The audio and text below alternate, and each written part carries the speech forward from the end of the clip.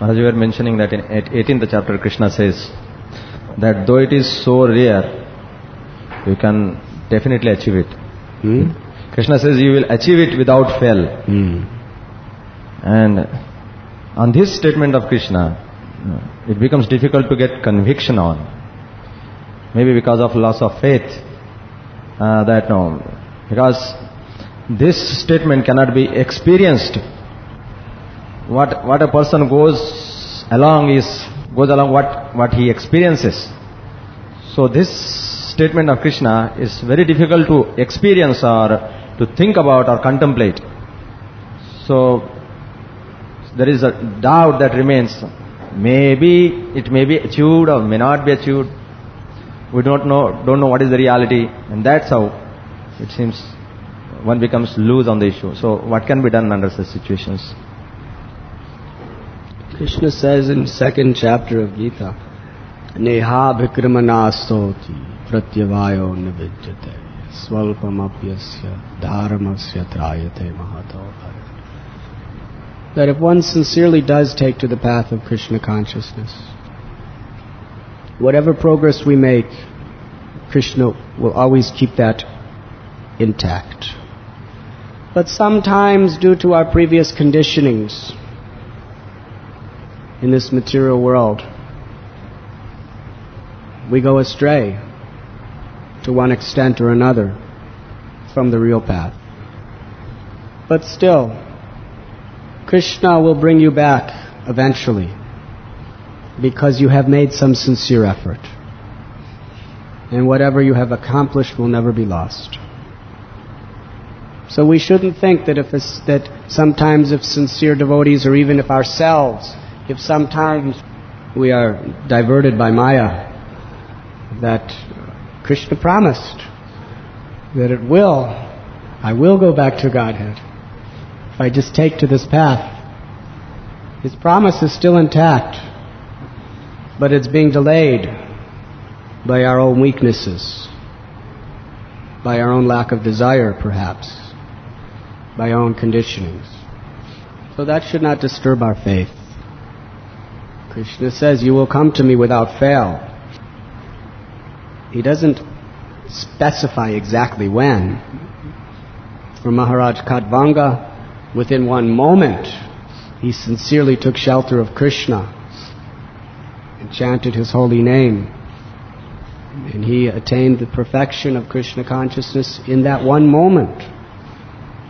But if we don't have such intense conviction and desire, it may take us this life, it may take us several lives. But without fail, Krishna will bring us back home, back to Godhead, if we sincerely take to this process of Krishna consciousness. So in this sense, we should not lose faith in this beautiful promise of Krishna, because we see that sometimes within our own life or in other lives, there are diversions. Diversions for devotees are really just delays. But there's so much suffering that will take place in those delays. More than the karmis, devotees will have to suffer during those delays. So it's better to not delay. Why should we cheat ourselves? And why should we cheat the world? I have often repeated the words of one of my very dear godbrothers, who was very sincerely serving Srila Prabhupada, and he became so dear to Srila Prabhupada. And then, because of past conditionings, he really went astray. And he was less than minimally, he was serving the movement, and he was just serving his own ambitions for many years. But even while he was doing that, Prabhupada said, you're going to go back to Godhead, because you sincerely chanted the holy name. Nobody could understand that.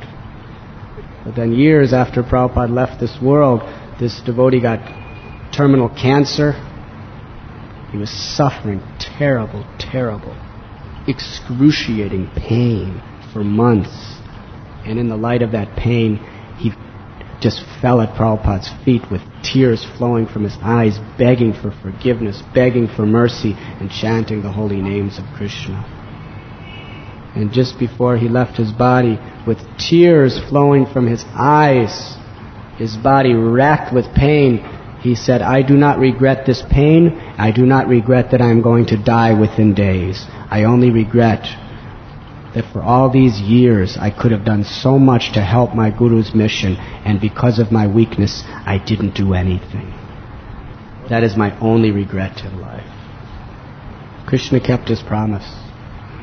But do we have to go through things like that? Krishna is merciful. Our devotional service, if it is done sincerely.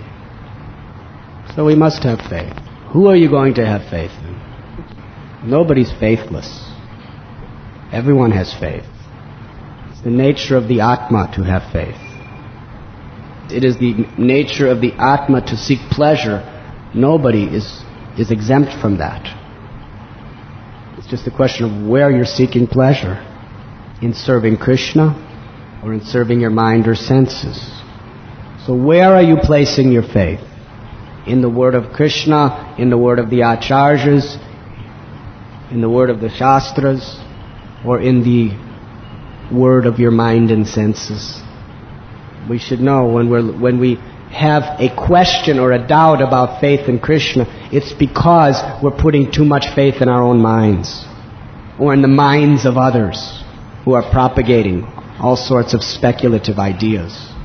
Whether it's our mind or another person's mind, it's due to faith in our mind that we question our faith in Krishna. It's not that you're faithless. It's a question of whether you want to have faith in your supreme friend or your everlasting enemy as long as you're in this material existence. No one's faithless. Spiritually they may be faith. We say faithless, but no one's faithless. They just have put their faith is no other enemy but your own mind.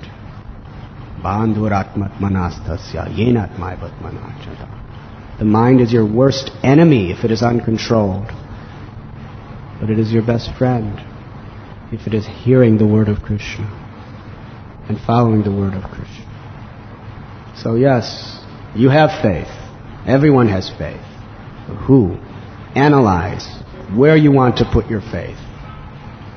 In the selfish, exploitative mind that's dragging you through the coals of material life, birth after birth, or in the beautiful, threefold bending form of Shyam Sundar, who's playing upon his flute, calling to attract your heart to his eternal loving Leela. Where do you want to put your faith? That is the only question.